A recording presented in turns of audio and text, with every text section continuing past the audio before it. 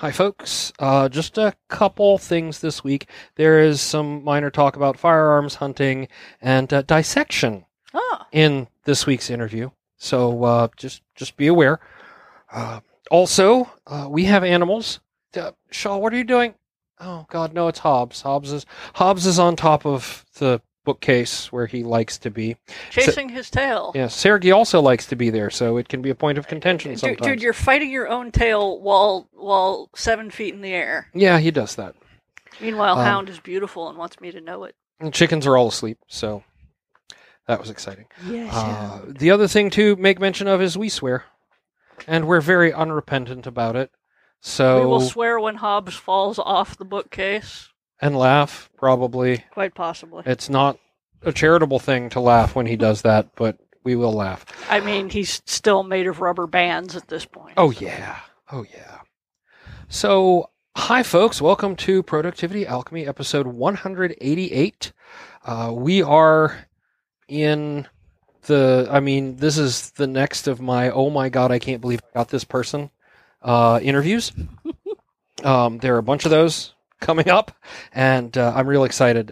So we'll be talking to Heidi Waterhouse later, who is an open source person, who is a Twitter person, who's socially active, all kinds of fun stuff.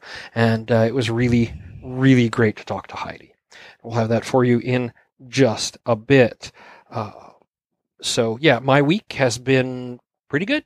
Yay! So far, I had my quarterly review I'm not going to say last week, yesterday. It was yesterday for me, and it was overwhelmingly positive, and that is always a good feeling. And so I've started on some new stuff, some newer, higher profile stuff that is pretty exciting. Everybody, when I said, hey, I've started working on this thing in a meeting earlier today, everyone was like, thank you so much. So it's going to be good stuff. Not on the keyboard, Sergey. Why is it always the keyboard? So that's keeping me busy. I'm also starting the planning, the next phase of planning for spring chicks. We are now down to about 5 weeks until they arrive. So that's exciting. And we've had to, rearrange some things to prepare.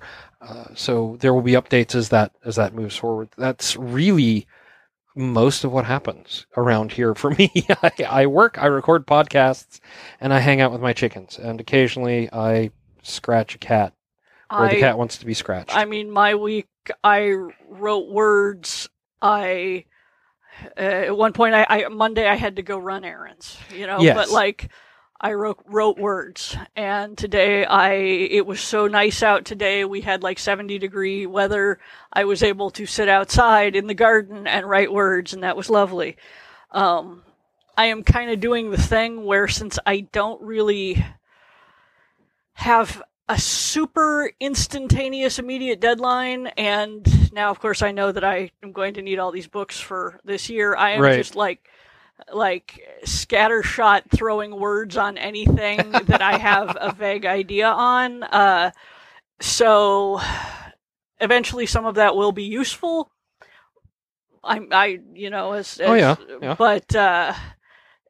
I have to say I don't feel like I'm making a super amount of progress on anything, which is making me feel sort of guilty and unproductive. Despite the fact that I'm generally making well over 1,000 words a day, more like 12 to 1,800. So yeah, but I guess the thing about it is it isn't on a single thing; it's spread across 4 things or 5 things. Right. So, yeah. But I am managing to work on what will probably be the next Paladin book that will hopefully come out this summer. So, God knows that needs words. Oh, yeah. And yes, yeah. Hound. Yes, and that just hit the 30,000 word mark, which is always nice. Which means that there's going to be a couple thousand more words, and it's going to end up in my inbox going, please read this and tell me it does not shame my ancestors. Exactly. And then the one nice thing, this is giving me some focus actually, I just got edits back on the novella that I handed in, and they're very clear edits. They're very, we feel this has no major structural problems so much as this bit is an info dump and we need to move, part of it somewhere else yeah. maybe, and can you manage to cut like about 12 or maybe 2,000 words out of it, because at the moment it's just over novella length. And if we can get it under 40,000, even if it's 39,999, it's a novella. And I'm like, yeah, I can do that. Great. So I'm going through, and working on that, and it's giving me some structure and I feel like I am being productive on a thing that is the thing I need to be working on. So that's nice. It's good. Oh, hello, Shaw. Are you going to come sit on my keyboard too? And that's about it. It's feeling like spring here, so I do sporadic garden stuff. Yeah. It was sunny today. It hasn't been raining. I did a bunch of stuff in the chicken coops this weekend to kind of make it a little less swampy. And and it's been nice to be able to spend more time out there. Okay, now there are 2 kittens on top of the bookcase, and one is being groomed aggressively, and soon the battle will begin for control of your box of Warhammer 40K. Yeah, either that or Shaw's going to sit on Hobbs. That's just how it works. So our big excitement this week was that Hound got out. Oh my God! At night, of all things. She's never gotten out at night before, so we had to go looking for her, and we drove around, and we were panicked, and everyone was freaking out, and then Liz texts that she opened the front door, and Hound was sitting there going, "Hi, I had an adventure, time. Yeah. Let me in now." And she, of course, was covered in mud, and we had to bathe her at like 9 o'clock at night. And she had lost her collar somewhere. Yes, so that was naked Hound. Yeah, this is the big excitement around here. We're really not terribly thrilling people. Yeah, and so it's good, I think. Yes, this is what life is made of. Yes. It's mostly, weeks like this where right. You do the stuff you do, and there are minor crises, and you deal with them. Yes, Hound. I am feeling a little bit of the itch to go someplace, even though there's really no place to go. Yeah. So that was the moment that Sergei threw himself down on the keyboard and hit the stop button and stopped recording. So you were going to say? There's not really anywhere we can go till after plague times, but right. It's nice to think about what we might do at some point. Maybe we should go to Hawaii. I've never been, and I've always wanted to go. Yeah, that's one of those places and I think we've also talked about something like Rome or someplace new, right? Yeah, someplace big and extravagant and cool, and also that is not like a whole lot of work and that caters to tourists, so we can lay around and get room service, because it's been a lot. Oh yeah, it's been a lot. And realistically, it'll be next year. Yes, if you hear the meowing in the background, that is Hobbs getting his ass whooped by Shaw, which, as someone said to me on one of my various chats, well, that seems canon. So now, of course, I was always rooting for The Rock. Well, yeah. Of course. Anyway, such vacations are far off in the future, and maybe I'll be able to find a work gig that takes us to one of them. And we can dream. We can dream. Somebody needs to have a science fiction convention in Rome, please. Vatican. I wouldn't put it past them to already have a Vatican, but we do not Vatican qualify. 2022. Come on. I will come out as a guest. Anyway, so yeah, it's life is boring and moving forward, and I appreciate that. So, hey, I have an interview. Yes, which is not boring. Which is not boring. No, I had a chance to sit down and talk to our friend, at least Twitter friend for you. I have actually met her in person, Heidi Waterhouse, who is marketing and developer relations for this really cool company called Launch Darkly, but does a whole lot of other stuff at the same time. And I'm going to have that for you right after this. Now let's go break up the kitten fight. Yeah.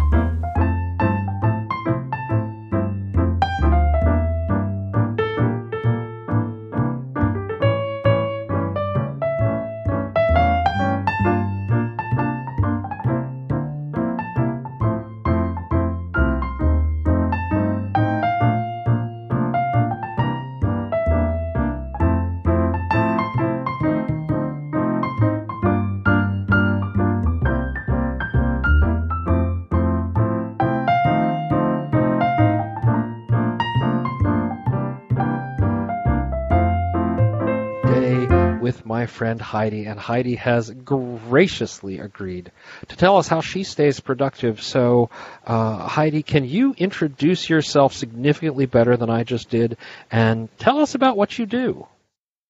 Sure. My name is Heidi Waterhouse. I am a transformation advocate at Launch Darkly, which basically means they finally let me make up my own title, and I stole it from Maddie Stratton.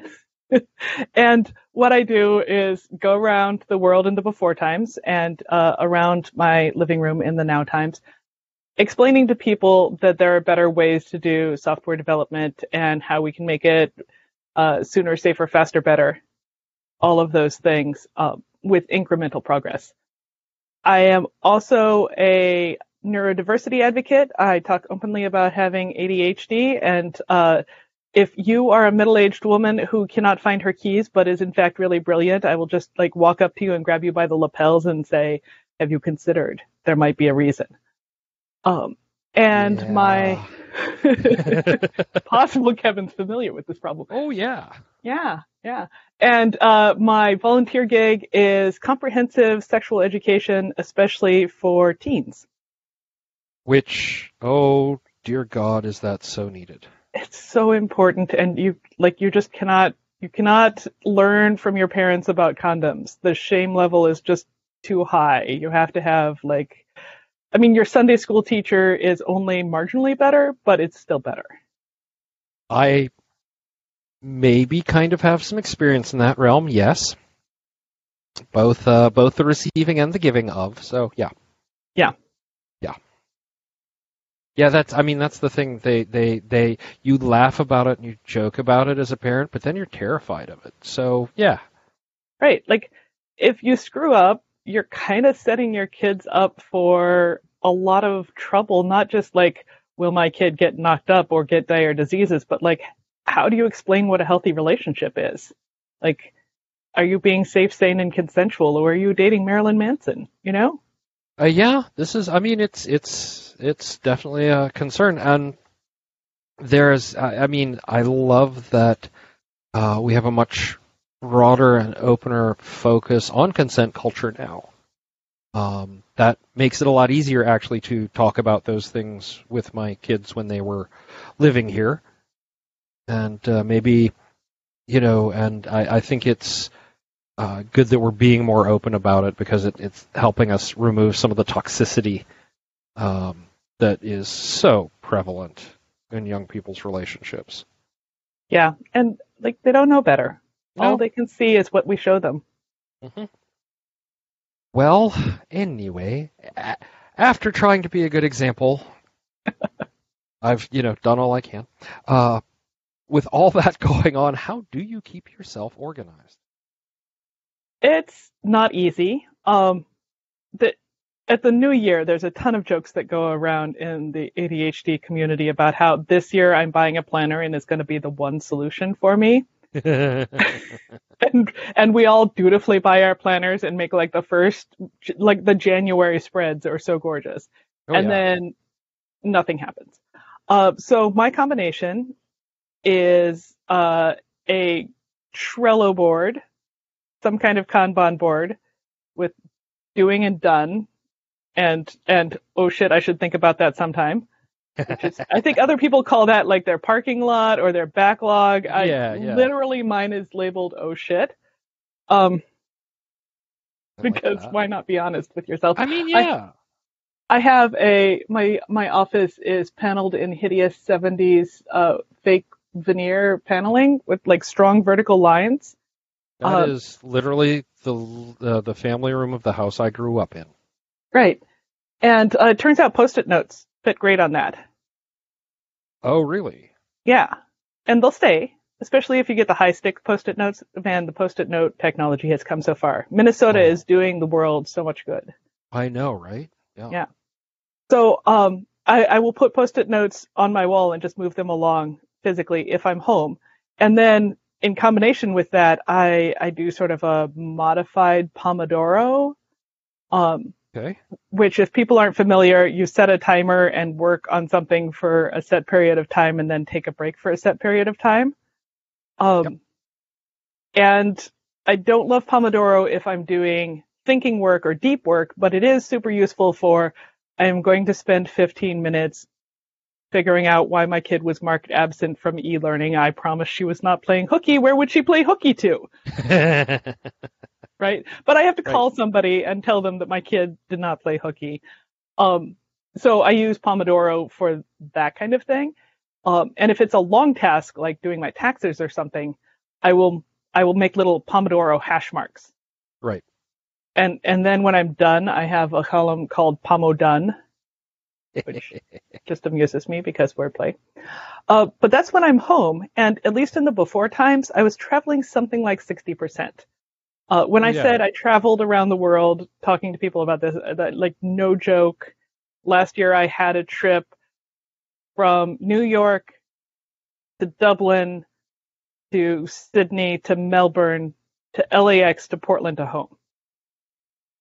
Now, you were on Twitter yesterday talking about hotel pillows, weren't you? I was. That is a sign that you have traveled way too much. I know. People are like, how do you get first class upgrades so much? I'm like, I make really bad life choices.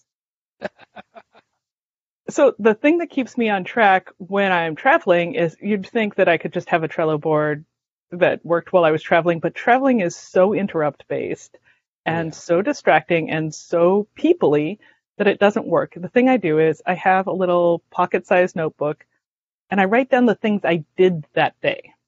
Writing down the things I want to do is a secondary, like if it's rattling around in my brain and I'm worried I'll forget it, I write it down. But so often I will get to the end of a 14-hour day and I will be completely exhausted and I will have been working all day and will have no idea what I did. Right.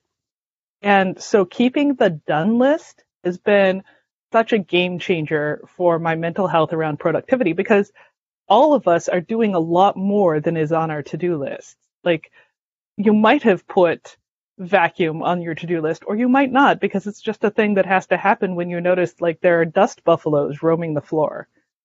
Oh, yeah. Yeah. I'm also familiar with it, although they've decreased significantly since the cat that was apparently producing 90% of them left this world. So, yeah.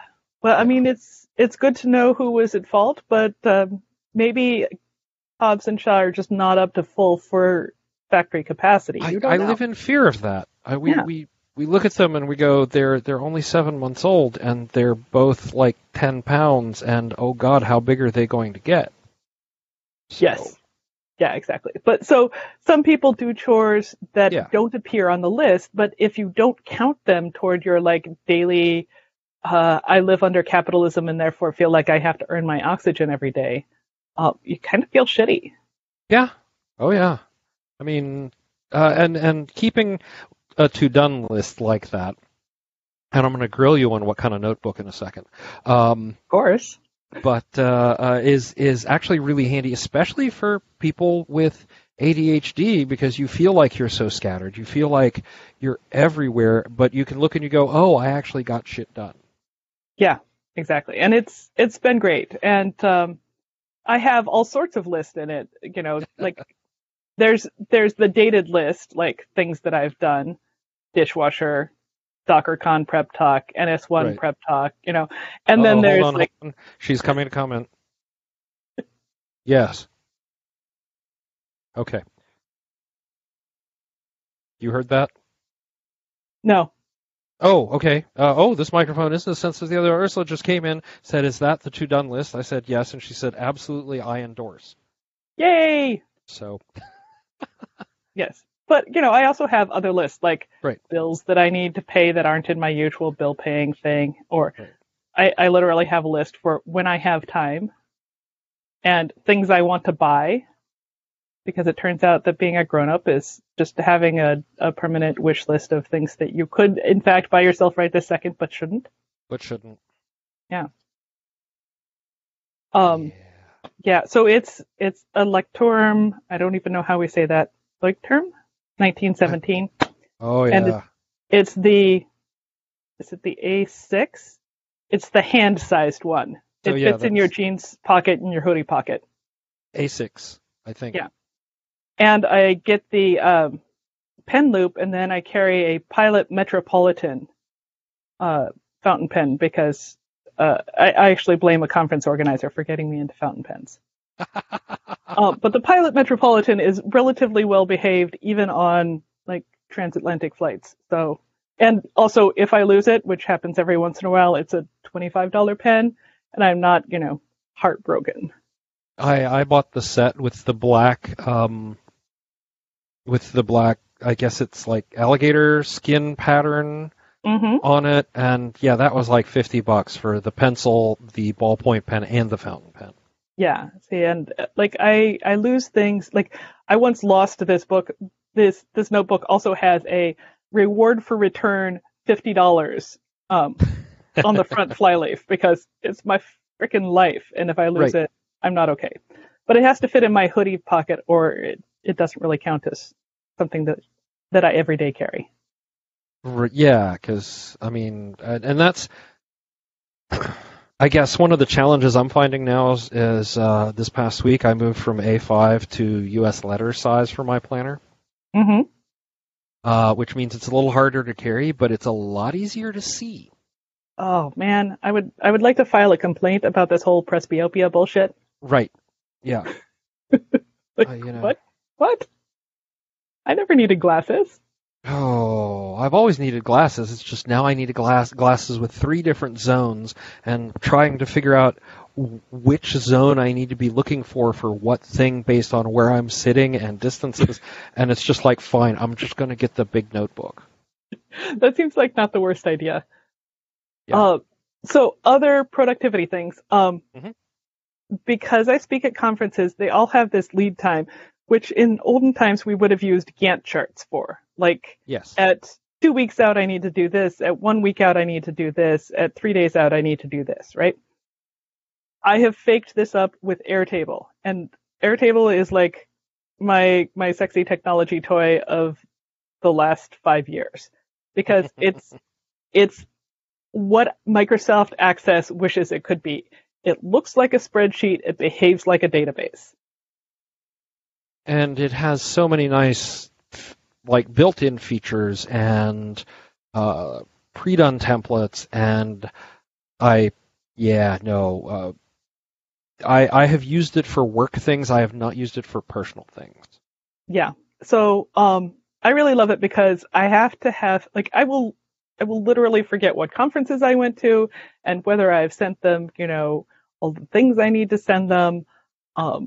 And so if I put that all in a unified place and say, please replicate this for the next, thing of that kind, then I don't have that cognitive load. Right. Another thing I do, so I find booking travel very stressful because I know about me and my ability to get the dates wrong, to forget the international dateline, to mix up AM and PM. All of these things make it so that every once in a while I have just completely screwed up and let somebody down, and I hate it. I hate it so much. It's a terrible thing, yeah. So I convinced my employer that a personal assistant for booking travel was a reasonable accommodation expense. Yes.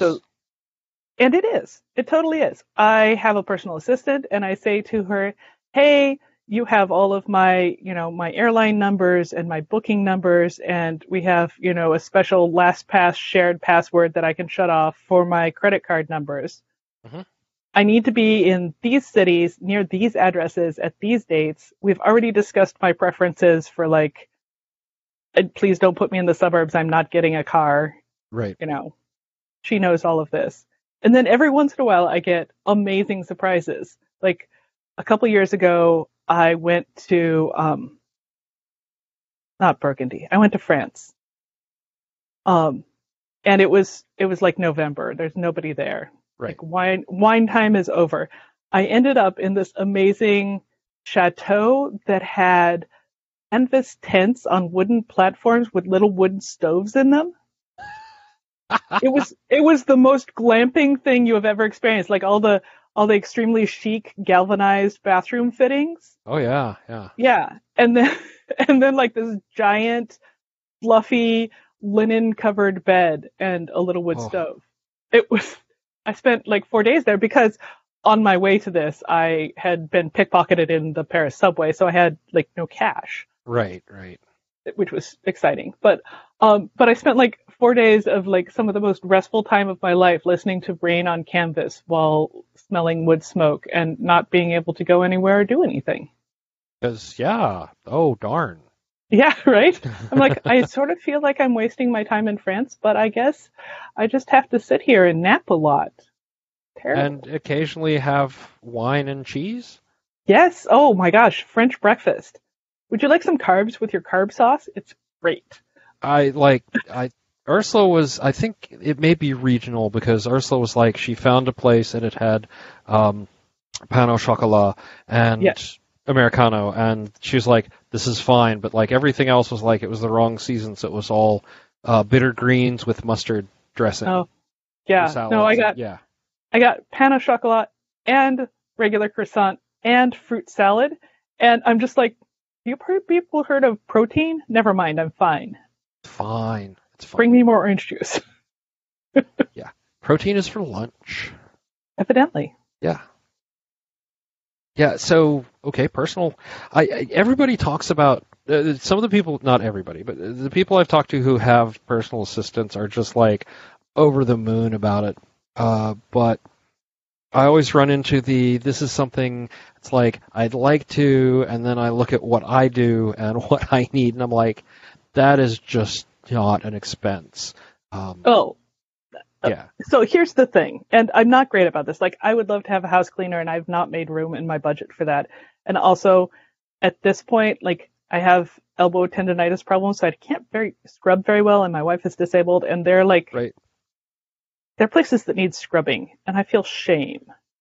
And I feel like I need to hire some kind of specialist house cleaner for that. Like, yeah. Anyway. Yeah. No. I understand completely. I mean, when we talked about it, it's like, but that's something rich people do, and you know. So, but the other people, the people I've talked to on the show are like, look, you can have a specialist come in and do in 1 hour what it takes you 4 to do. Right, exactly. I heard that. That was Mary Kate. Yeah. And the other thing is, like, if you look at your hourly rate and their hourly rate, it makes sense to outsource. Oh yeah. So especially for things that are toil, that are manual, repetitive, automatable. Like everything that we said in the SRE workbook about what toil is, that's the stuff that you want to either automate or offload so that you have more to, because I could spend half a day booking travel like this, double checking myself and being anxious. Mm-hmm. Or I can offload that to somebody that I pay $300 a month.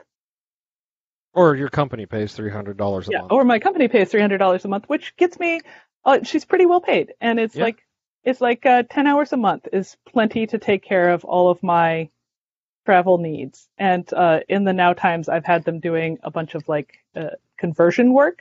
Like, okay, please take all of these things and make them into blog posts. Oh, nice. Yeah. Yeah. So, and from the standpoint of your company, this is like a value because it means you're spending more time on actual company business and not on the toil things that they provide value, but not the same amount of value as you standing in front of people giving the talk. Exactly. And it's a really interesting trade-off. Like, what is a rich people perk and what is a spoiled tech people perk? Like in the office, we had beautiful order a lunch. Like we wouldn't pay for dinner. We never paid for dinner because we wanted people to go home, which I thought was a really humane stance. But we would pay for lunch for everybody who was in the office. And it wasn't like Tuesday's pizza day or taco night or whatever. It was like pick one of these 40 entrees from like 8 different restaurants because Oakland. Oh yeah. And then we'd all sit down and eat together, which was like that right there is probably worth it to have that team communication on a, casual scale. Yeah, and you're I I seem to recall you're a much smaller team than, say, the company I work for now is, so it probably works out better. Yeah, like at some point it doesn't scale, and I think we're getting up to that point, so it'll be interesting to see if we do that when we come back. But in the pre-pandemic times, we were still at like 110 people, and not all of them local, so it worked. But it's a spoiled tech worker perk. Like, Yeah. nobody else's employees are getting free lunch. Like, we don't give free lunch to teachers even, and it's cafeteria food. It would be so easy, but yeah, that's definitely like Bay Area spoiled tech worker thing. I wouldn't even imagine to see it here. Right. So when I'm thinking about employee perks, and it's like, what is the employer value, and how do we trade that off, and how do we say this is a reasonable accommodation for my disability, Right. and how do we say this is a reasonable, like a better use of your time and money to pay somebody to do this? It depends a lot on your manager and on the culture of your company. Like, will your company buy you the expensive ergonomic keyboard without being jerks about it, or do you have to fill out a form in triplicate and get an ergonomic review? We actually, the company I work for actually has a list of recommended ergonomic things, and we have, because we were remote before this whole thing, right? We were remote first, so we're actually given a bit of a budget for, here is X amount of money to spend outfitting your home office that you can get reimbursed. Right. And I think that's the better way to do it, but there are certainly companies, and I think everybody has worked for them sometimes, where they're like, if you are not a human exactly like I am, I don't have any way to deal with you. Yes. And it is, I feel like watching the tech market and as companies are actually adjusting to that and to, the new normal. I'm putting that in air quotes. You can tell I'm putting that in air quotes, right? Yeah. Yeah. That they're having to, there's like this whole thing around weight. These are things we could be doing that will make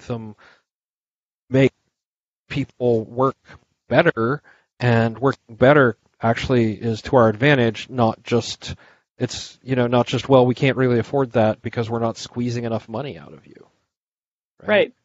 And I sort of don't want to reward them for doing the right thing for capitalist reasons, but I guess we'll settle for it. Some days I'll take what I can get. Yeah. And like, there are a bunch of things I hope we never lose. I hope we continue to have, like, doctors have 1 day a week of televisits. It's way less stressful. Oh, yeah.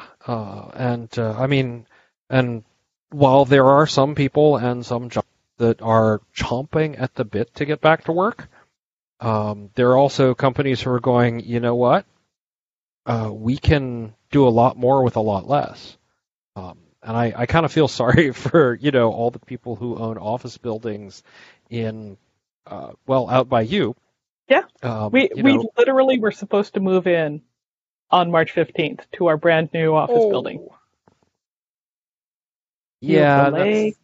Yeah. Yeah. Oh, man. Mm-hmm. You saw the story about the people who have to go in and like clean up. Yes. Before the realtor gets in, because everybody just left and didn't. Right. Know they it's like those coming back. Post-apocalyptic films, or the thing that happened to me when I was in 5th grade and didn't realize that the last gifted day before spring break was happening, and I left half a cow brainstem in the locker. Wait, you left half a cow brainstem in the locker? Yeah. Yeah, that was really unfortunate for everybody. Okay, now we have to back up here. So in gifted class, we'd been doing dissections. Okay. And I wasn't entirely done with taking apart the cow brainstem, so I thought, okay, I'll work on this tomorrow. Because lack of object permanence applies to calendars. There was no tomorrow for the next 10 days. Oh, no. And then we showed up, and it was not good. No, it was not good. I'm still working out that your teacher let you leave the classroom with a brainstem. I'm just. Oh, the lockers were in the classroom. Okay. That's not Okay. better. It's Like- well, no, but that at least makes a little more sense because I'm just thinking like someone walking down the hall and like the lockers and yeah. Kevin, I grew up in the sticks, like a variety of different sticks, but they were all the sticks. My dad was a hospital administrator for rural hospitals. Oh, okay, yeah. So like northern Idaho, eastern Washington, rural western Washington. Ooh. And I have this really vivid memory of like, it's 1992. I'm in high school. A dude walks in carrying a rifle and a dripping deer head in the other hand. And the principal, school is like 200 people. The principal looks at him and says, "That's a nice rack, Chet, but you got to leave the rifle in the truck." And not the deer head. Like the deer head was legit to bring in and show off, although it was rude to drip on the ground. Right, like, right. But like, I guess there's some kind of arbitrary rule about carrying long arms in school. Yeah, that would be about the year that That stopped being a funny thing. Yeah. it started getting people started getting a little twitchy about it. Yeah. Yeah. But it was just, I'm like, oh, truly. This is like the same year that I got a New Yorker subscription. And I was like, let me out. I can't live here anymore. I don't know what the city is like, but I need to go find out.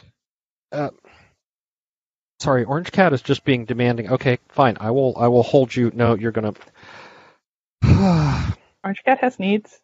Yeah, those needs are about to be cleaning my head around my bandana and the microphone and my headphones. So it's kind of exciting. Yeah, enlivening. Keeps you awake. Yeah. So to get us back on track, we've talked about how you keep organized, and we've talked about the systems and habits all in one. Is there anything else in that category?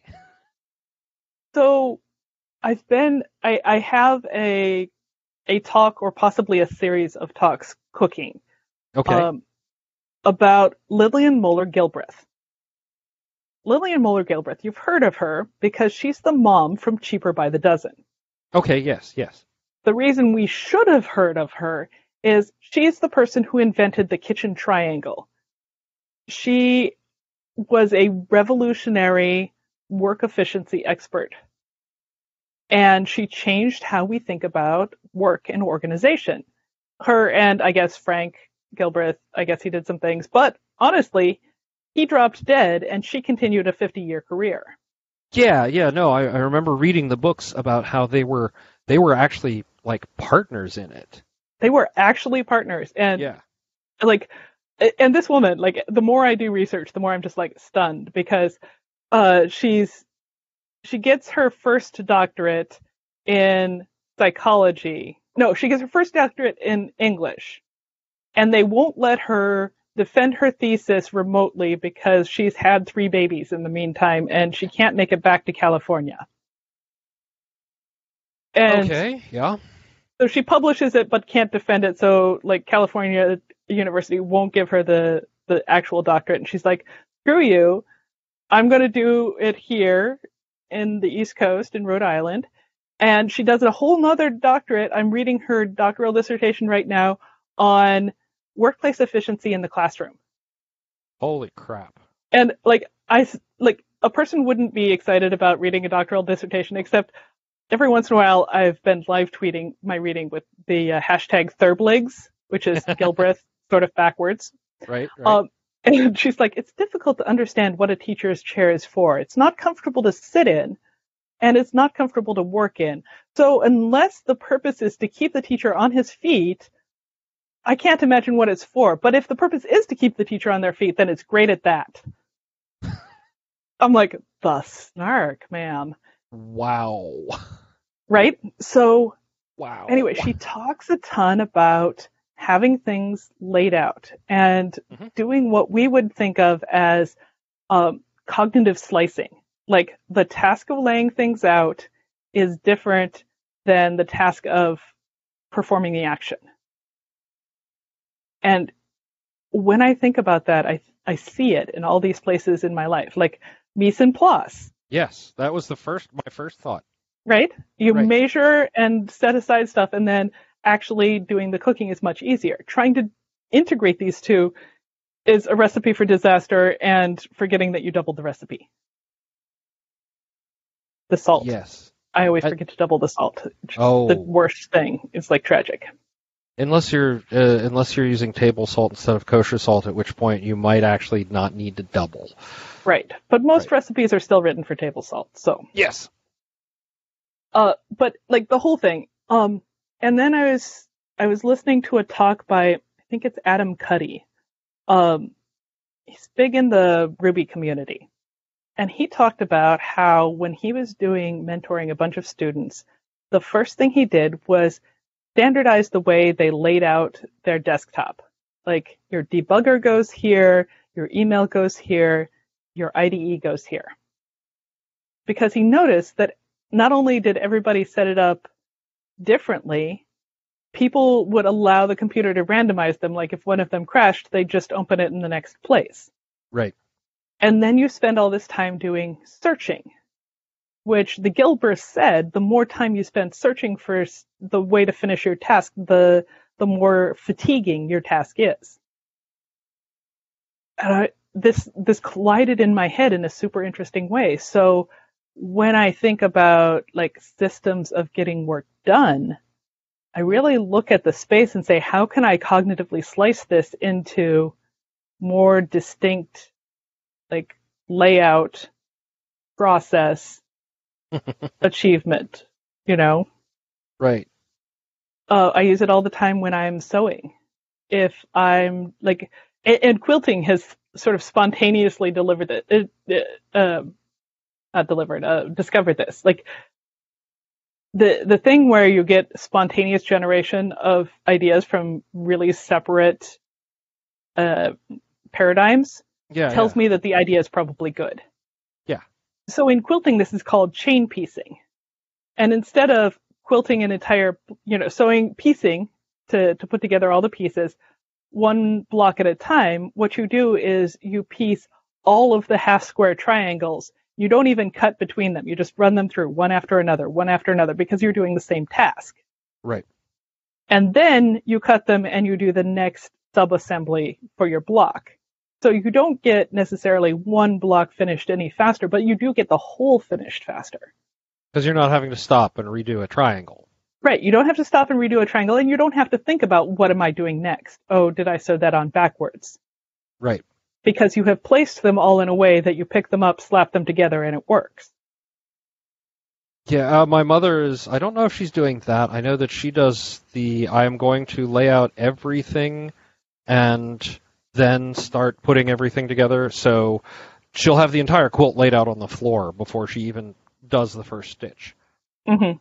It depends on what kind of quilt you're making, too. Like, there are some that don't lend themselves to that. But I thought it was so interesting when I was thinking about, like, because we work in software, people think that we're very artistic. Like, that's our myth about ourselves, that software is artistic and creative.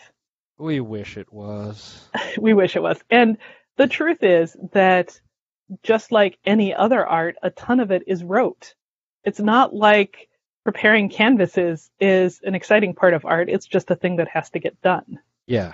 Or mixing the paints. There's a bunch of things that go into every art form that are the boring part. But if you don't understand that boring part, your end product is not as good. Yeah.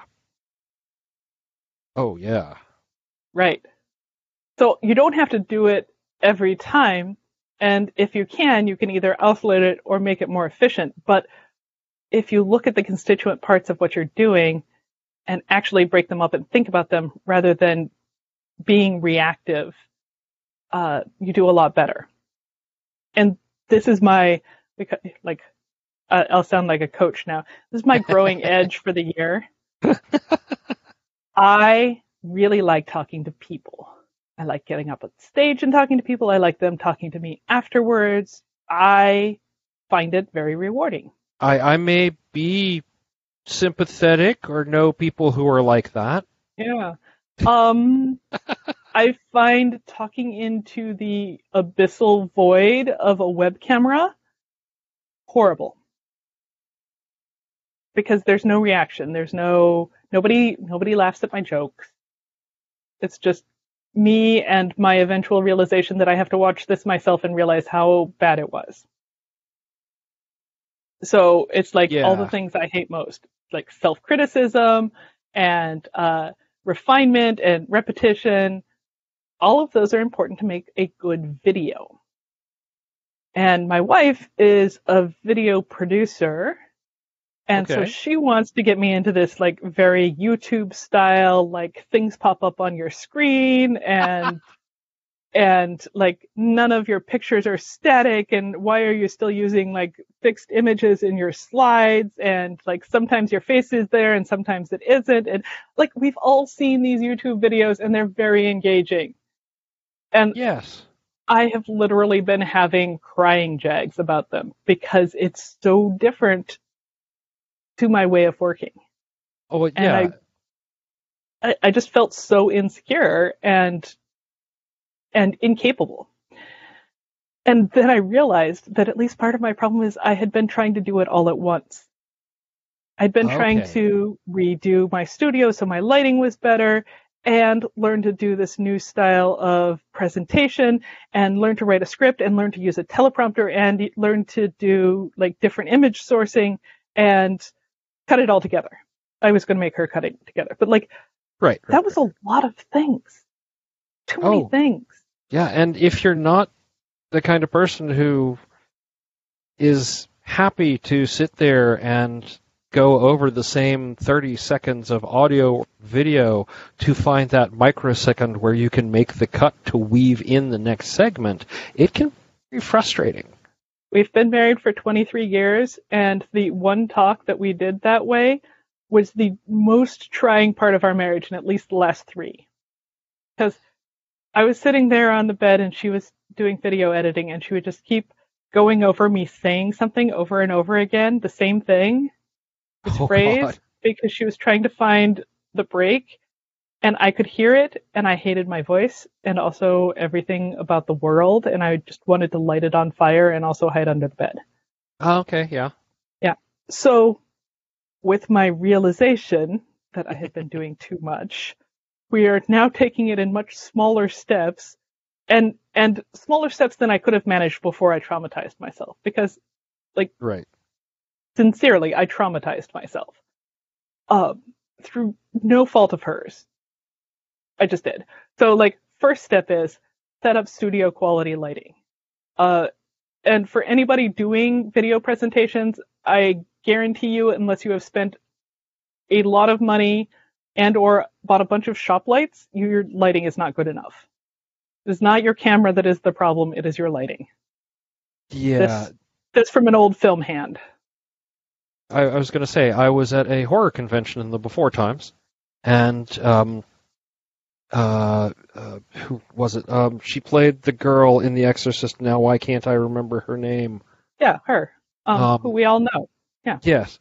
But she had brought her own lighting rig for photos with fans. Yeah, no. And I mean, it wasn't fancy. It wasn't like a big movie set level lighting. I mean, it was just one of the really nice, very new at the time, like ring lights. But the difference it made in the photos, let alone any videos that we're taking, is phenomenal. Yeah. So that's my first step. We're going to find a place to set up the lights so that they're not in my walkway when I'm trying to do other work. And then the next step is to figure out how to set up the teleprompter. And then the next step is to try and actually write a script instead of ad-lib it like I usually do, because it turns out the reason they can do all those cuts is because they have repeated audio capture, which I didn't realize. Yeah. Yeah. Oh, so, we don't like this take. Next. Right. Oh, we have 4 versions of you saying that. Okay, we can cut those together. Somehow I had not made that connection because I'm so used to live delivery, and what you've said is what you've said. Just deal with it. So, but breaking a task up into its separate cognitive parts. That's my big productivity thing that I want to leave you with, because almost everything looks impossible if you understand how complicated it is to do it at once. I don't know if you'd been keeping up. I just wrapped 21 days of productivity in 2021. I did. I saw that. And one of the ones I did was on breaking big tasks into smaller ones, because everybody wants to take that. They're just like, here's this big thing and I am going to get it done. And then everyone just falls down because it's too big. Mm-hmm. Right? And we do it with our, like the common example for everyone is, when the best time to buy sports, like home gym sports equipment is? February. Oh, or March. Yeah. When everybody was like, I'm going to make these big changes and exercise, and then after a month and a half, they're like, things just sitting here taking up space because you went too big. Mm-hmm. Like even my tattoos, and I have some really big tattoos, and like Christy and I'll look at each other and I'll just be like, yeah, no, fill that entire arm, go big or go home. But I don't sit there for the entire, 12 hours. Yeah.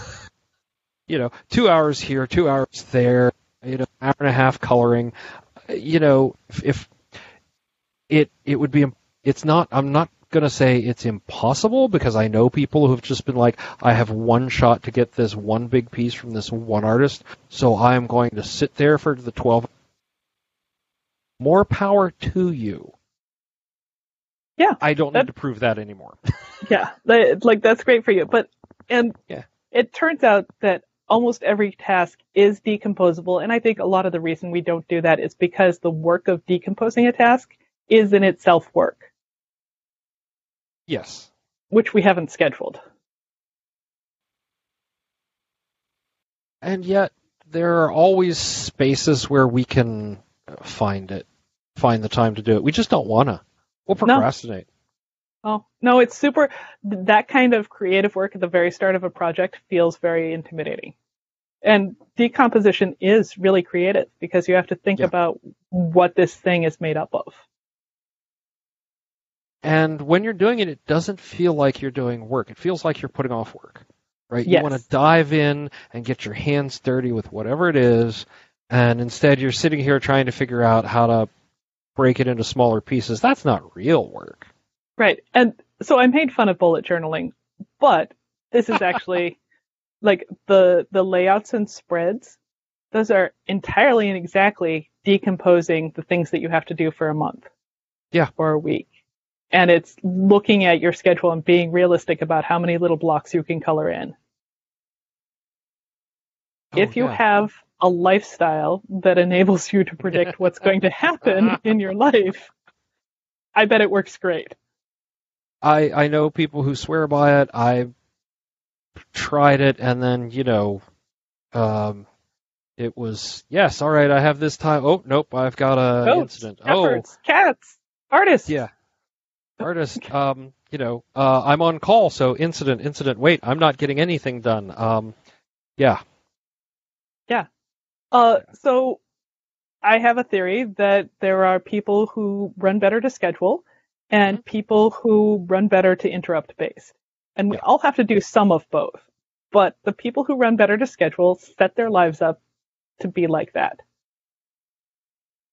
They get up and do the same thing every day because their lives work better that way.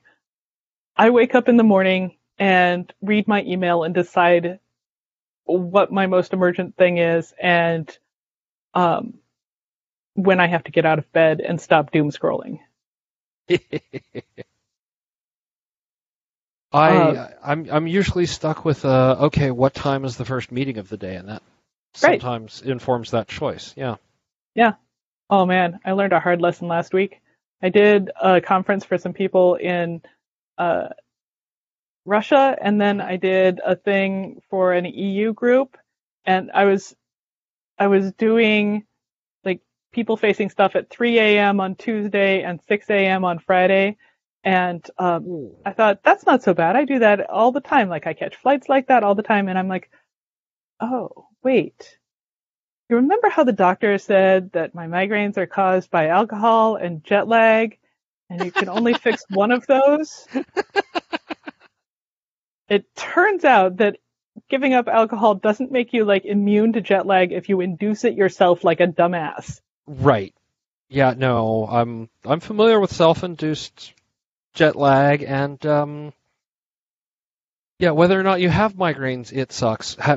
Migraines triggered by it is going to make it suck twice as bad. Yeah, and I'm just like, oh, the worst part of having a migraine that you've done to yourself is like lying there and going, wow, I want to throw up and also kind of die, and I did this to myself. It sounds like every time I've had a terrible hangover. Yeah, pretty much. Yeah. Like, you just want to go beat up past you. However, past you is extremely evasive and has gone on to book the next stupid hour flight. Oh, yeah, no, past This is you all is... past me does, is Yeah. book things at bad times. Yeah, no, past you is evasive like the Flash on crack. Yeah. Yeah. First Wow, time. I can't believe I came up with that one just on the fly. Okay. Although I guess it It's isn't... slobber if you don't congratulate yourself on air. Yeah. Well, and then I start to think, like, this is how long I've been living with Ursula. Then I start to think, well, now, is crack really the reference? Is it crystal meth now? Is it, you know, maybe it depends on where you're at? Yeah, it's like speed, regional, yeah. Because you can't say faster than the Flash on speed. Yeah, no, because that doesn't make sense. No, I mean it does, but no, yeah. Yeah. Okay, we have both diverged now. So, what does your typical day look like? Do you want a before times day or a now day? Which is... Let's do a now day, because the before times day, it looks like isn't going to be Another relevant year, I think. again for Maybe at least November. another year. Yeah. All right, so a now day. Mhm. I have looked the night before to see if I have any meetings before 10 a.m. Right. Right? Okay. Probably I don't, because everybody on my team is on the West Coast.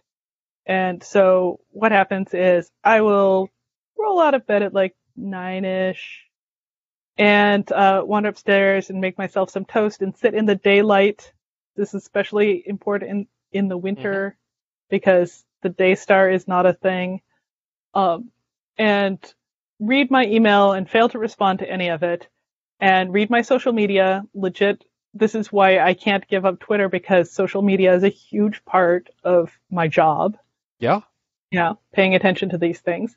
And then go through and read the tabs that I have bookmarked from the social media, not bookmarked, but like opened. I'm like, oh, I should read that article.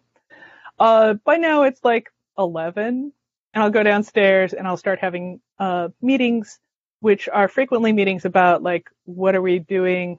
I just recently got moved to the marketing team, which is super interesting because now I get to learn all of the marketing dark arts. Oh, yeah. There are a lot. This is the thing that I think is so interesting about doing tech writing and developer relations and all of these sort of bridging jobs. Yeah, yeah. Is that you get to learn a lot of different parts of the company. So marketing dark arts is like, how do we do a good SEO article? What makes a good SEO article? How do you promote it? Okay, well, how do you track it? Okay, how do you track the listenership of a podcast? Yeah, that is... As I can tell, it's impossible. It depends. He says, as someone who... I actually do occasionally pay attention to my listening numbers, and so I know there is a core, right, that downloads every single episode on release day. Yes. Right? That's about, I want to say, a fifth to a quarter of my listenership. And then that I have a longer tail on the rest of, which usually runs maybe a month. But I mean, like, you know, I'm 4 years into this, so I have almost 4 years of data to look at. Except Libsyn changed their their metrics system like 3 years ago, and it got weird. And anyway, right. But like, yeah. how do you track it across like the Apple and Stitcher and like the different podcast apps? And so, Libsyn collects all that. Ooh, good to know. Yeah, I'm going to go look that up because we actually pay extra. I don't. It's other people's money. I'm willing to pay. Yeah. I'm willing to pay VC money to have numbers so that VCs continue to give me money. Yeah, we can talk Libsyn after we're done with the rest of the. Yeah, no. Yes. So I'll go to like a meeting and a marketing meeting, and then in the afternoon I'll start working on what talks am I going to do next? What blog post am I working on? What like Launch Darkly is launching a new podcast called Unexpected Consequences. And it's just about like, scale. Turns out strange things happen at scale. Who knew? Everybody who's ever done scale. Right. But they're all different strange things, right? So never the same one twice, it feels like. No. Then we could learn from them. Or we do learn from them and we patch it and it springs a hole in another place. Exactly. Like, I can plan for all the scale for everything that went wrong at my last company and have a entirely new set of scaling problems at the company I'm at. Exactly. Now, yeah. Australians find the phrase black swan event super funny because all their swans are black? I will ask about that one. That's funny. It is funny. Yeah. But so I'll go to some marketing meetings, what are we doing with this conference?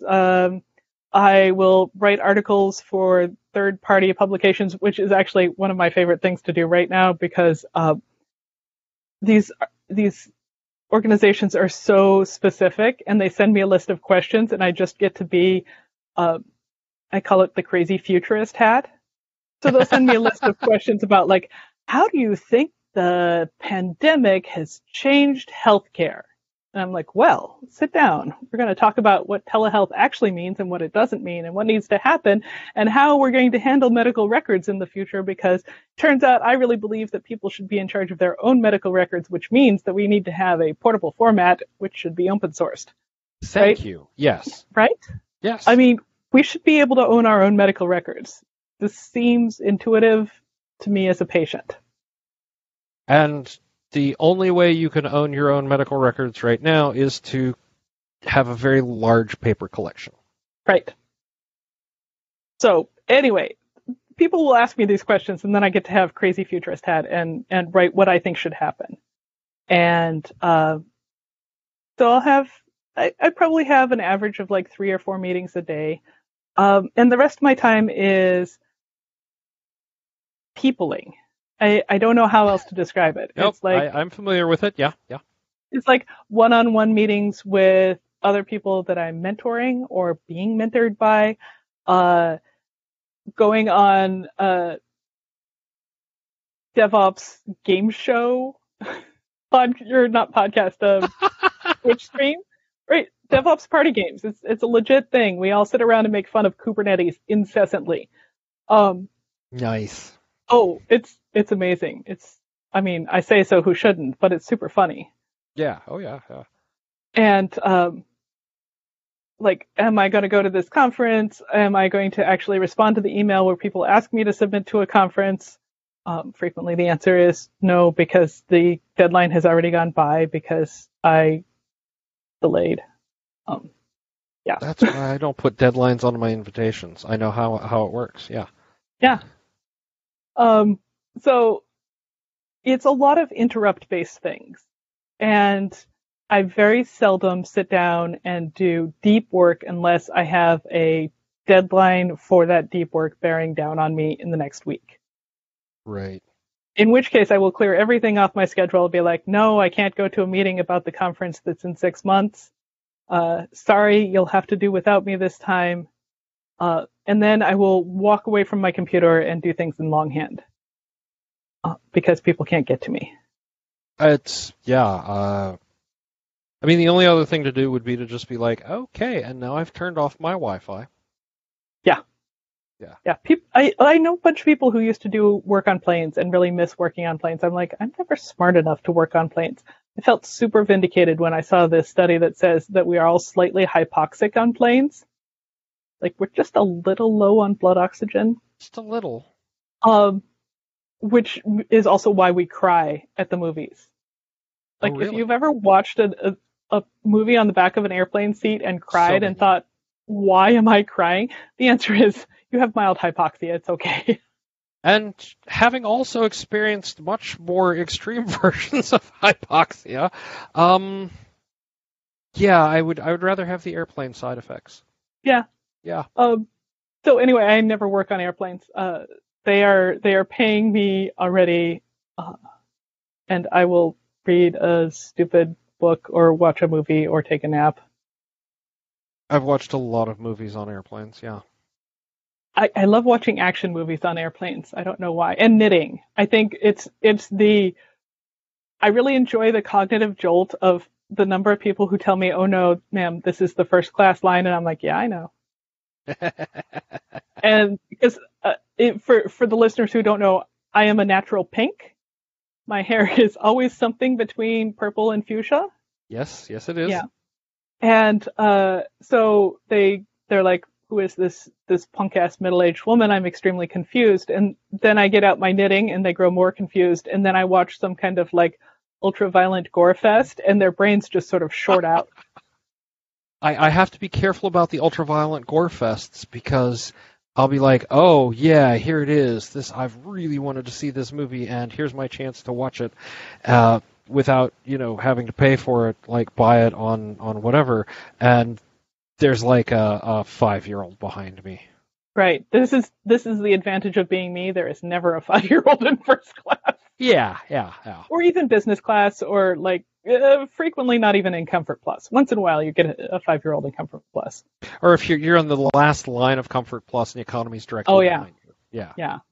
But most of the time, small children are no longer my problem while flying, and I have to say it's super relaxing. There's a reason I keep saying can we at least get Comfort Plus? Do we have to always go economy? Okay. The difference in how I arrive at a place is definitely worth the $30 to $50 because I'm 5'10" and you are taller, and I just do not function well when I've been pretzeled. We flew economy to South Africa and Botswana. Oh, that's not okay. That was painful. And I mean, it wasn't like, I mean, that's the big transcontinental, not transcontinental, but right. We're talking, 747 grade here. This is a comfortable airplane by most standards. It's just that, like, if I were going from Raleigh to Chicago on that airplane, it would be the lap of luxury. Right, but... Yeah. No. But, so, yeah, I also watch comedies, and again, the slight inhibition lowering effects. I watched The Hustle, the con artist one, where the two women are con artists. I haven't watched that one yet. Oh my god. I laughed so hard, and the dirty looks I got were so intense, and I'm like, but Anne Hathaway! I was, we were on our flight back from China, and they had the one with Kate McKinnon and Mila Kunis. The spy, I don't know. Like The Spy Who Dumped Me. Right. And it was hysterical, and the movie system crapped out with like an hour left in it. That's not okay. I had to wait for it to hit Netflix. I'm just like, oh god, finally it's here. I can finish the movie. Yeah, I actually frequently watch on my iPad because I don't trust the in-flight systems to not do that. That is an option. I'll have the movie or music going from the airplane, and I'll have like a book or like a portable game or something on my iPad. Occasionally, I think I read a large chunk of Narbonic, the webcomic Narbonic, on airplane flights to and from Seattle. That'd do it. Oh, here's another productivity thing. Back on track. I don't fly with a laptop. I don't travel with a laptop anymore. Oh, really? Nope. I have figured out that 100% of the things that I need to do while I am on the road are possible with an iPad and a keyboard. Okay. I present from it. Mm-hmm. I live tweet from it. I can write, like, Google Docs is sufficient unto the day for taking notes and writing things up. And I have Slack and Confluence in so much as anybody ever has Confluence. Fair. And so because I don't do programming or development or anything that requires any kind of heavy compute, Yeah. iPad is fine. So I think it's interesting to like stop and think about our tools and say, like, what is it I actually do and what do I need for that? Like, I got a new Mac for my home office because I'm like, this Mac that I selected for being 13 inches when I started this job 3 years ago, I think I wrote my IT guy and said, my computer is not strong enough. With a K and enough, in finest internet style. And he said, what would be stronger?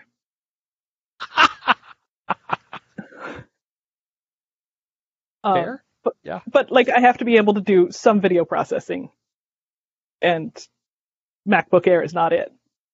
Well, that was the thing. Like, I have this. I'm literally on the 2019 MacBook Pro i9 with all the disk and RAM and all that stuff, and this thing is a beast, right? Mm-hmm. And it's what I record on. It's what I do. Like, this is my personal laptop, and the more I've been looking, the more I'm like, I don't need that when I'm like upstairs watching TV with Ursula. I don't need that when I travel. When I travel, I'm not doing recording or editing or any of that stuff. And then I'm hearing reports about the new Air and drooling. So, right? Yeah. Yeah, like the old Air might not cut it, the new one might. The new one might. It does seem pretty attractive. Yes. But so here's the interesting thing. Why do we need beefy laptops? What if desktops? What if desktops? What if enough ports for my microphone, my webcam, my light, my what do you call it? The little thing that's keys, that Stream Deck. Yes. The little thing that's keys. You can. I don't actually have one of those. I haven't needed one, but I'm not doing video or live. Yeah. Like, what if I had enough things to plug all of those into without having two different USB hubs dangling off my laptop, which I literally haven't opened in 3 weeks? That's my work laptop lives in a vertical hinge dock. Mm-hmm. I think it's been out of that hinge dock twice. The first was when I went to we had an engineering all hands in Toronto, and it went with me. And the other was when I was at our, new hire orientation week. Right. Like, why? Yeah. And I think it's because for so many of us, a laptop was so cool and so liberating, coming from like desktop landia. But especially in the now times, maybe that's not what we need. Yeah, because I know it's going to happen, right? When we're looking at the next round of traveling to conventions and things like that, it's definitely something I have to look at. Like, okay, what do I need? What does my travel kit look like as compared to my daily kit? In the before times, my daily kit was my travel kit. Right. Right? But in the after times, do I need the laptop that, I can use to hold down a tent in a windstorm? Right? And also to keep you warm at night. Right. In the whole tent. Or hotel room, although tent was something that I did not take my laptop to China. I'm like, nope. No, we don't do that. That's poor InfoSec. Matter of fact, when we got home, this phone I had taken with me, it got turned off until I could get it home and basically turn it on long enough to erase it. Yep. Yep. And I realize that to a lot of people we will sound paranoid, and maybe we are. Maybe but we I are. would rather be paranoid than hacked. Yes. No, I'm there with you. Yeah. That's why I have the travel when I leave the country phone and the rest of the time phone. Yes. I've thought about doing it with different SIM cards, but haven't gotten around to that yet. It's amazing how many different countries you can go to with an American phone, despite the fact that we are in the dark ages. It's interesting. I was on Google Fi for a long Google time. Fi is a great way to do that, yeah. Yeah, but since our primary character is T-Mobile, aka Deutsche Telekom, you know, I'm watching Ursula, and she's like, "Yep, it's fine," and I'm like, "Oh, I don't need to have this weird." I mean, Fi is a really good service for that sort of thing, but Ursula's like, "Yes, we're in Dublin, and my phone works now." Okay. Yeah. Yeah. So, all right. So you just need an iPad and a keyboard. Do you use the mouse with the new iPad desktop-y thing, or Nope. is it all touchscreen? I have an Apple Pencil. Okay. But I mostly use the touchscreen if I'm navigating around, or because I have a keyboard, I can Alt-Tab. Yes. Yeah. Very few things on the iPad need a mouse. Yes. I mean, so. Cool. I do hope that Google Slides gets ported more effectively. Like, if there's anything I would complain about, it's that the Google Slides port is broken and is missing some key features like Master Slide. Oh, God.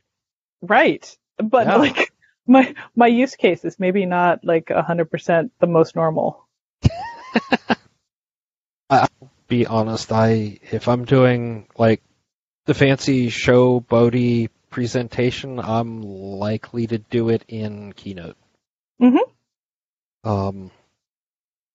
Which, I learned all the key. You know how some people are like the PowerPoint wizards and can make PowerPoint like sit up and beg, yeah, and turn backflips at the same time. Mm-hmm. That was what I was learning to do with Keynote. Ooh. And then it's like, oh, I need to share my slides with people who aren't me. Yeah, so I better let's. But I haven't learned how to make Google Slides do backflips while balancing the treat on their nose yet. Yeah, it's a matter of time. Well, no, it's a matter of intention, right? Yes. Yeah.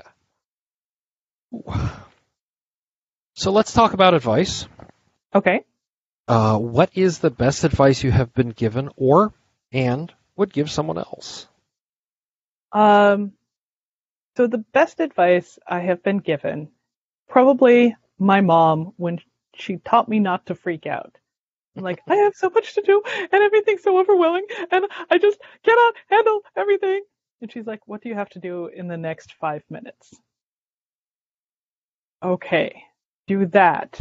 Then come back and we'll talk about what you have to do in the 5 minutes after that. Right.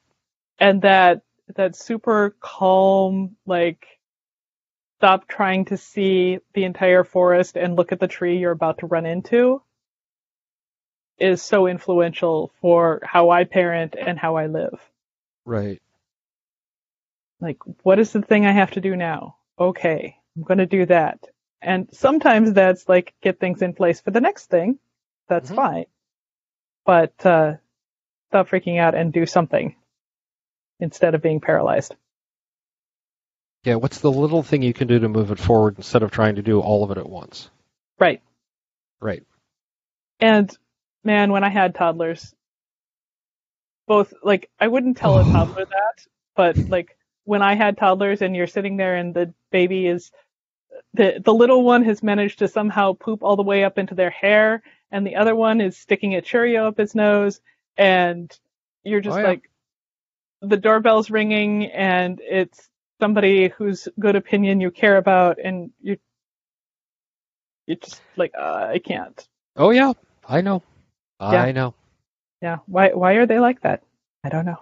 I don't know why. Why is it that the person who has been blowing you off for 6 weeks shows up unannounced the day that's happening? Yes. You're just like, oh, I see how that goes. Yeah. Mm-hmm. Yeah. And it turns out that they never care as much as you think they do, but it doesn't matter. You're still occasionally I've had one show up and be like, oh my goodness, and just rolling with it because they were, they're like a parent or a grandparent. And they're like, all right. Yeah. Do you need me to hold the baby while you go hose yourself down in the backyard? Because I'll do that. Right. Those people are precious in the world, and we should treasure them. Oh, yeah. And I think the best piece of advice that I could give is learn to love the way your brain works and stop trying to make it work like somebody else's brain. There was a Twitter thread, and I'm still writing the blog post in response to this, but it's like, everyone is telling me all these things about ADD, and I feel really broken, and I hate my brain that it's like this. And I'm like, oh, baby, no. Your brain is magical and wonderful, and you are probably way better at, like, big picture thinking than a lot of people, and you're way better at drawing, like, strange connections between two things. And, like, there's a lot of things that your neurodiversity gives you. You just have to play to those strengths. Right. And not try and be who they told you should be when you were growing up, when you were in school, when somebody told you not working up to potential. Oh, those magic words. Right? And, like, I can totally understand how frustrating it must have been to be a teacher and look at this bright kid who is, like, drawing on their arms and staring out into space and not paying attention to the thing that you know they need to pay attention to.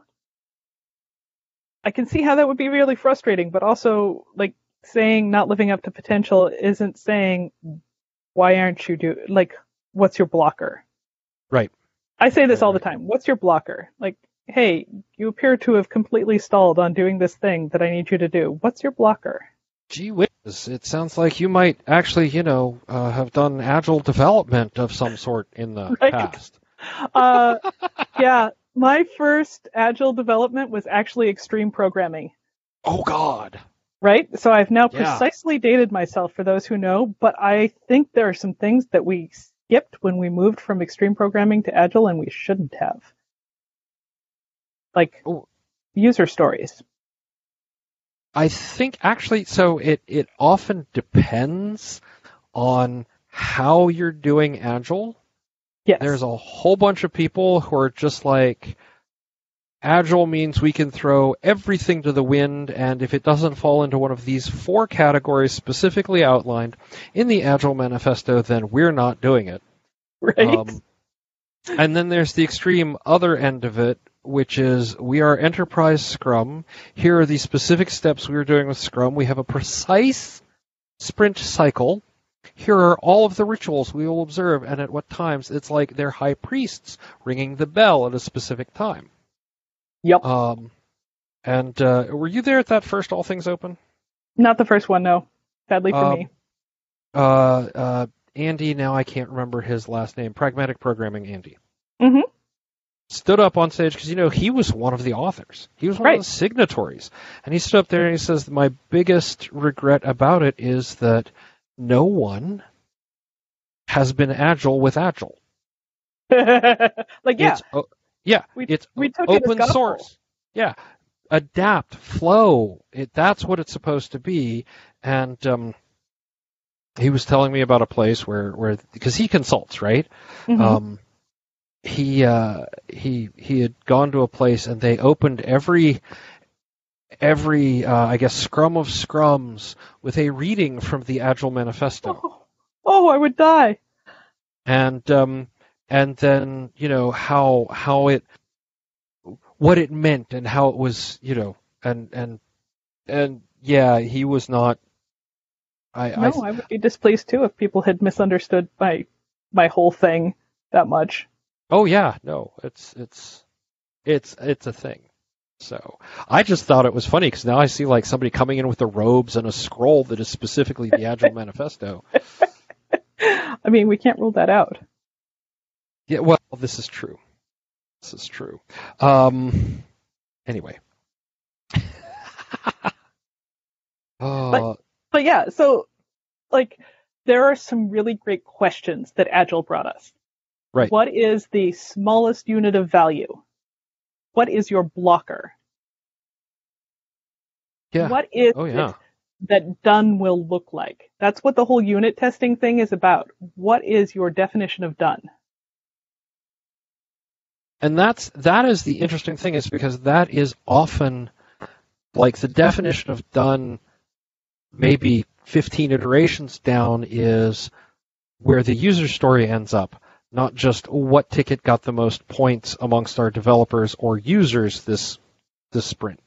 Right. Right? But like if you write a test to it, it's a lot easier to accomplish it.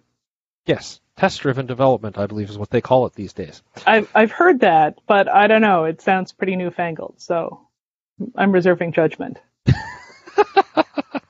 This is a joke, people. I promise. Yeah, really, it is. It is, and I'm laughing because it's so true. It's all the same methodology repackaged in different names from different people every 10 years. I swear. Well, and the thing about reading the Gilbreths is right?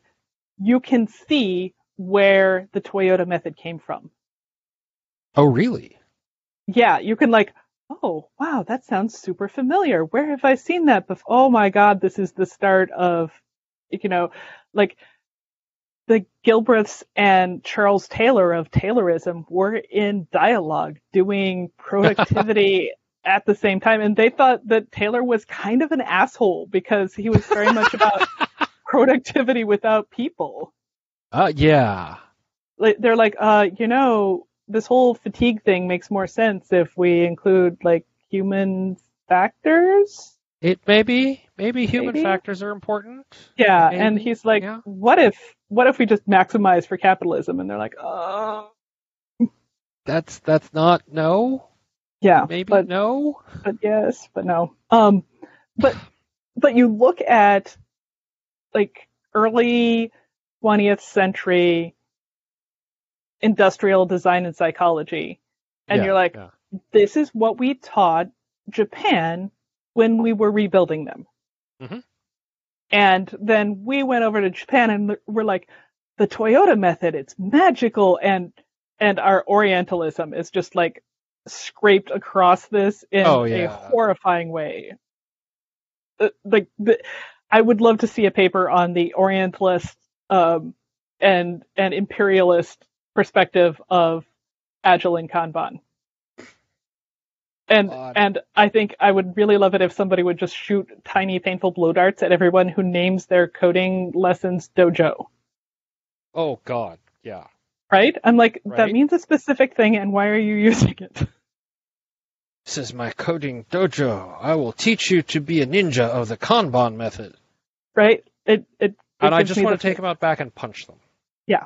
I'm not okay with it. But anyway, that's a side thing. But looking at all of this, I'm like, oh, I totally see where this is all coming from, and it's all like industrial psychology. Yeah. And Taylorism won in a lot of ways, and now we're trying to walk that back, but we keep forgetting that the reason it's different is because it's so human-centered. Yeah. And there are still attempts to wedge the human-centered, or not wedge human-centered, wedge Taylorism into human-centered things constantly. Oh, yeah. Yeah. Like the whole idea of like, what is a story point? They shouldn't be constant, and you shouldn't be able to estimate against them. Right. You're wrong, and you should feel wrong. Yeah. You can tell Kevin usually gets friends. Yeah. Kevin usually gets 5 points done, so we're going to give him 5 points worth of stuff. What if I'm off that? What if I've got 2 days off that week? Like, what if there's like an insurrection? Do I get extra days off for insurrection? Right? I would like to know. Asking for a friend. Oh, yeah, best end of day updates in our group, I think, for the remainder of that week. Just like, anyone in the US, we're just like, yeah, we didn't get shit done for like 3 days. And all of our managers were like, it's fine. We didn't either. So yeah, we were watching in horrified fascination, so that seems fine. Yeah. But I think, Yeah. But that somewhere in this godforsaken country, somebody was called in to explain why their team's velocity was slower than usual. Yes. And I weep for the society we've become where that is happening. Yes. If you work there, get a new job. I promise there are a lot of people hiring. Yes, quite a lot. Even we're hiring slowly, but we're hiring. Yeah. Kevin, you never say who you work for. I don't, and there's reasons for that. I just thought I'd point that out, that it makes the hiring pitch slightly less compelling. I work for Elastic, ladies and gentlemen, and others that are out there. I mean, it's a great place to work, and I really enjoy it. And I have said in the past that I work for Elastic. I just try to not make that the center of the discussion. Yes. Just, when recruiting, it's useful to mention. That's true, yes. So, yes, go elastic.co. We have. Maybe you'll find something that you like.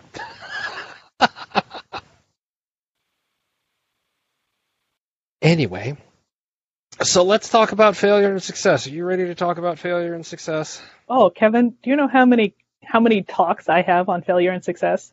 I think I've seen at least 2.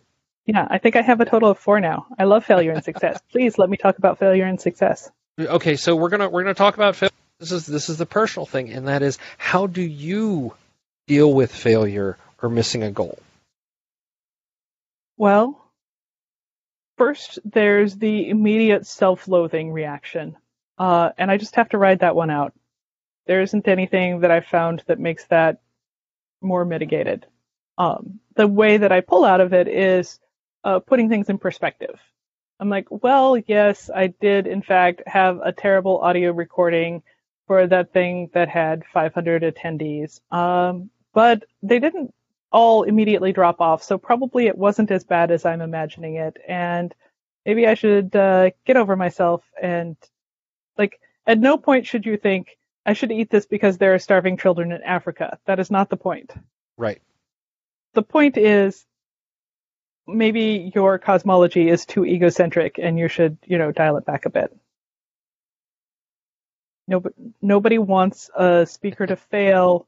Nobody is reading your article. Well, okay, no, sometimes people do read articles, but they're dedicated haters and they could just be over there. There's for dedicated haters, I follow the oh God, why am I not being able to do names tonight? That's the question. Because they're stored in a different part of our brain, which I learned the other day, and I'm super fascinated by. That would certainly do it. But the stand-up comedian who was talking about that if you have 3 haters today, then you should have 4 tomorrow because it is a hater's job to hate. It's true. Right? So, as the bard Taylor Swift has taught us. Right. Yes. So, but I don't have that many haters. I'm pretty lucky. So once I get over my self-loathing and put it into perspective, if it's something where I have genuinely hurt someone, which is the failures that I care about most, or let someone down, or God forbid, have been unprofessional, right. I go and compose my 3-part apology.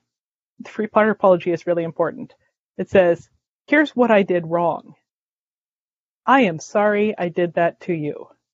Mm-hmm. Here's what I'm going to do better in the future. And without all 3 of those parts, and actually trying to do all of them, apologies aren't as good. So if you think about it, when you're a kid and your mom hauls you up by your ear and makes you apologize to your sister for biting her, and you're like, I'm sorry, my teeth didn't go deep enough. That is not what we call a genuine apology. No. Because it's not recognizing the impact that you had. With kids, that's so hard to teach, right? It's so hard to teach because they're like, basically all of parenthood is attempting to civilize people into being able to pretend like they don't want to bite other people, and it's rough going. Because honestly, we all kind of do. But we try. I might have called my children at one point. They're running around outside like little heathens. Uh-huh. And my mother was like, yeah, that sounds about right. All right then. Thanks, Mom. Oh, from the time my kids were like born until they were about 11 or 12, I'd call my mom up about once a week and go, "Hey, Mom, you know that thing that I did when I was, that age? I'm sorry." She'd just laugh at me. Laugh and laugh. And laugh and laugh. Right? This very unkind laughter. You'd think you would get some sympathy from your mommy, but no. No. Mm-mm. Well, this is the same person who, when I was having the kidney stone, was just so matter-of-fact about, did you throw up yet? No. You will. Thanks, Mom. Like, in that tone, you will. Yeah, you will. I know your Thanks, doom. Mom. It is coming for you. Yeah. By the way, it was Cat Williams. Cat Williams is the comedian with the haters. Yeah. So, after that, or if it isn't something that hurt other people, I'm a big medication by mental abstraction person. So I'll go do something that has, in the technical term, flow for me. Okay. The number one place that I think people find flow, this doesn't work for me, but a lot of people find flow, is playing Free Cell. Okay, There's a reason Free Cell is so popular, and it engages just enough of your brain that you're not necessarily processing on like the verbal level, but not so much of your brain that you're not still working on things on the underlayer. See, I like Spider for that. Right, but like solitaire is like a thing. I played a lot of Stardew Valley. Honestly, for me, it's Two Dots, and more recently, Fishdom. Two Dots, man. Yeah. Thank God Two Dots has limited lives, because otherwise I would have lost my entire professional career to it. Right? Yeah. It's sinister. Although every so often I'll get on one of their not expeditions, but the free hour, it's no good. No, they have the one where you have to collect so many to go to the next one, to go to the next one, to go to the next one. Yeah. And every so often I'll have like a 600 dot run. Right? Like once every 6 months, and that's when it's like I can't stop making everything collect just right. But I've been doing this for an hour, and now I want to stop, but I can't. Mm-hmm. And I think almost everyone, video games is a very easy one. Some people use knitting, something that is just engaging enough that you can sort of process through your feelings. And I will never shame someone for that. In fact, there's been some really interesting research that says that Tetris is basically a hack of EMDR, a therapy that they use for PTSD. Yeah. Interesting. Right. I'm not saying if you have PTSD, you should just play a lot of Tetris and you will get better. Let's be clear on that. No, I am saying that there are some studies that show it has similar effects sometimes. Sometimes. If you have the right brain. If you have the right brain, and if your PTSD you can't get it treated in some more conventional way. Right. Interesting. Yeah. Very, very interesting. All right, flip side. Okay. Do you celebrate your successes, and if so, how? I do. And maybe not always as much as I should, but the to-done list is a big part of it. I will sometimes go through and put like sparkle highlighter on things I'm especially proud of. Ooh. Right? I mean, but when I get a keynote, I buy myself a present. Oh. I buy a fancy fountain pen, or I look at my list of things that I want to buy. I think my next one is a Shimano Alphine 11-speed internally geared hub for my trike. Okay. But it's expensive enough to feel like a real accomplishment. Right. That's the important thing. And I have sufficient disposable income to make that work, and I budget for it.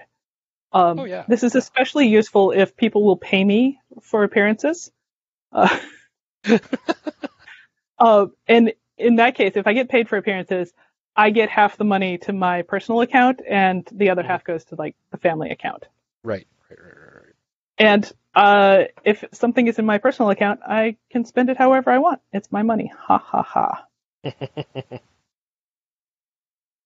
Which is, I think, an important thing in relationships is to have money that you can spend without accounting. It is. And like as second timers, like Ursula and I both made the decision that we never wanted to have to disentangle our finances from another person again as long as we live. That is very fair.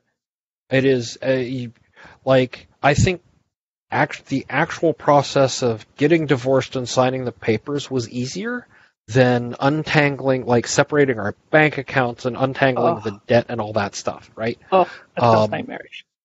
Yeah. So so we've always sort of maintained separate accounts. We have when we refinanced the house into both our names, then we got a joint account that is there specifically for one or the other of us to put money into to pay the mortgage. Right. And that's and I think so. Megan and I got married super young, and just got lucky, honestly, because we were 21. And I have to tell you, if my kid came to me and said, I'm 21 and I've met the person I want to be with for my entire life, I would give them the skeptical face, much as my parents did. Yeah. It turns out. But we got lucky, and we're still together, and I can't imagine how nightmarish that would be. Yeah. So I encourage people to keep their own finances. So there's an interesting thing. Keep your own finances, but treat your family as a corporation. Oh, yeah. In that unpaid labor has value and is a family contribution. And you will never, ever say to somebody who's doing the unpaid labor of, say, child raising, you don't contribute anything. No. People do. Yeah. But they're bad people and they should feel bad. But I think that we are working jointly to be a family of however many. We're going to pay vet bills together. We're going to contribute in proportion to our income and budget together. Those are all super important, but keep your own accounts. Oh, yeah. Yeah.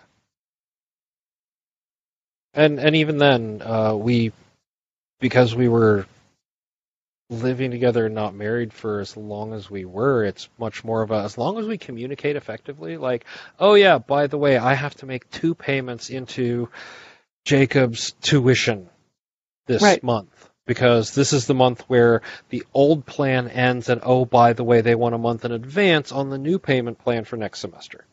Right? Why do they hate us? My kid is going to college. We are on tenterhooks. He finds out in the next 2 weeks if he gets to go to his first choice school. Right. And then I get to figure out how I'm paying for it. They have they have this school has a very nice financing plan, and I'm only paying a little more than my mortgage monthly, so he can go to college. Yeah, that's my goal. Is like I would like it if it were around the same as I'm paying for rent. That would be super. Yeah. And by super I mean goodbye disposable income. But well, I was going to say we also have a 2 income, so we just shifted around who was paying for what. Yeah. Right. So. But again, communication. Yeah, absolutely. But if y'all are babies out there, you should always have a fuck you fund. The fuck you fund is for if your boss is intolerable, Yep. if your work is intolerable, or if your Oh, yeah. spouse is intolerable. And you need to have at least a month of you can get out and feel safe. Oh, absolutely. Maybe that's my good advice. I mean, it goes for both sets. Uh-oh. Yeah. Yes, dear. Hopefully in the next 20 minutes. Okay. Ursula's like, will you stop talking to the nice lady on the phone and come have dinner? No, it's D&D night. Oh my goodness. And I said, well, no, I said I will probably be late, and I am, because I am talking to Heidi tonight for Productivity Alchemy, and everyone was like, that's cool. None of us are on time either. So, all right. So, I'm going to give you a chance here to say, hey, what charity should we spotlight for this episode? We should give some money to 612 MASH, which is a mobile community level response unit in downtown South Minneapolis, doing medic work and community support. Absolutely. Yes. All right. I will make sure that will be our spotlight charity this week. Excellent. And we will make sure that all the links and things, and we will talk about that, after the interview's over a little bit more. Yep. And where can we find you online? You can find me at Wired Ferret on Twitter. I am an extremely online person and have no boundaries about time, so I'm around there a lot. You can also find me on my blog at HeidiWaterhouse.com, where I blog intermittently. And you can literally search on me and find most of my talks, especially the ones about failure, because I love failure so much. It really is, like, I love talking about it. I love like having that moment of why failure thing to people. And they're good talks. They really are. Who was it? No, it wasn't. Was it you or was it Vicky that talked about the Waffle House disaster planning? That was me. Okay, that was you. Okay. I think it was frequently has more dignity than me. Yeah, well, no, I think like you and Vicky were back to back, and so it just sort of got merged in my brain. Mm-hmm. Yeah, I have no objection to being in that crew. Yeah, but it's also that was probably one of the most eye-opening talks. I had no idea until, and then it was just like, whoa, mind blown, and now suddenly my DR prep is a whole different setup. Oh, that's so great to hear. Yeah. I really like scaring people straight. Metaphorically. Yeah, I'm not so good at making people straight on other levels. Well, or that we want to do. Yeah. Yeah. So. But it's really interesting to me how we don't disambiguate failure from disaster. And I think it's really important that we're clear on, disasters are what lead to failures, but they can also stop it. Failures are what lead to disasters. I can talk. I mean, sometimes best laid plans and all that sort of thing. If you, do you follow Malka Older at all? Yes. Yes. Okay. Her work on mitigating disasters so they become failures is absolutely phenomenal. Yes, and super influential to how I think about how to talk about this, because the way she explains it is just so good. Now I'm going to have to ping Malka and say, guess what I heard today. It's really an interesting problem. It is very hard to cite your sources for gestalt thinking. Yes. But I want to. I want to give Malka credit, and I want to give Lillian Gilbreth credit, and I want to, all of these people who I've learned from, I want to give them credit, but also they're not well tagged in my brain. It's just a thing I've learned. Right. Right. Well, now I have to go back and read the Gilbreth stuff because I haven't in a very long time. Or you could just wait until I come and summarize it all. I'm just going to That lay works out that too. option. I would. Some days the Cliff Notes are much better to have than the full discussion.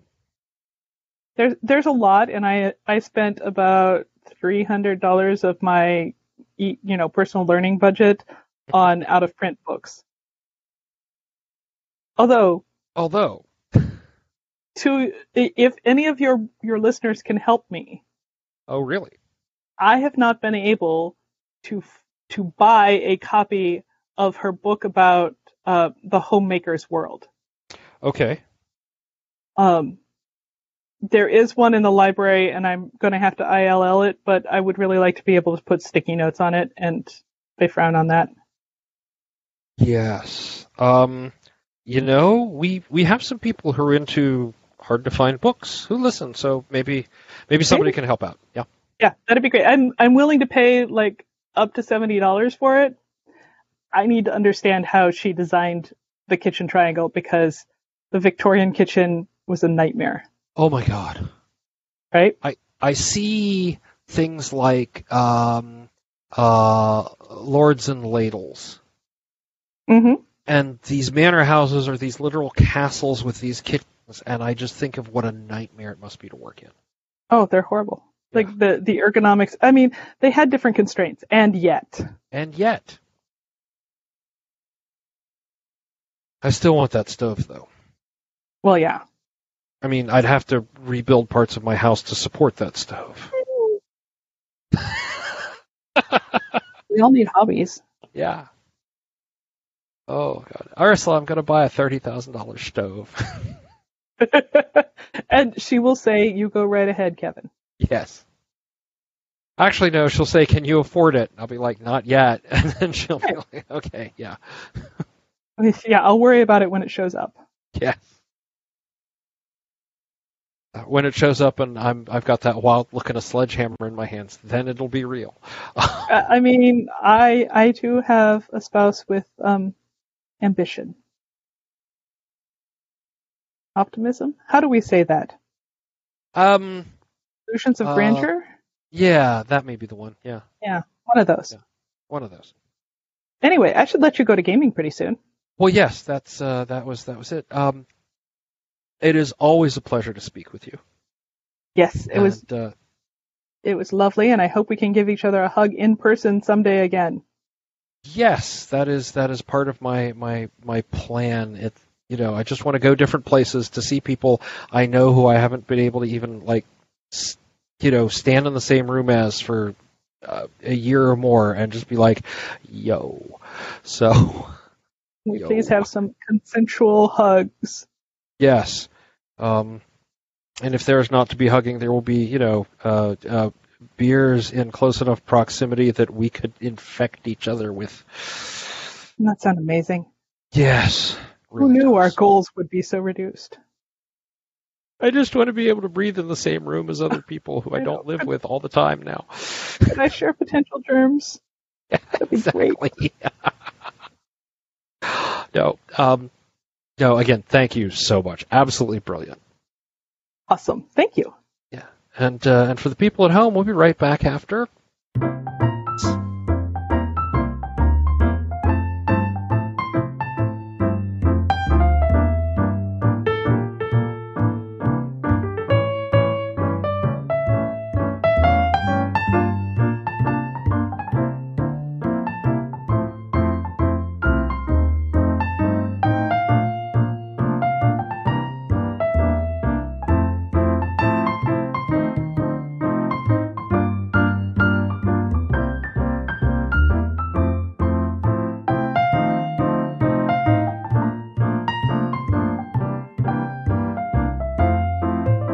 And are back. I hope you enjoyed that really long conversation with Heidi as much as I did.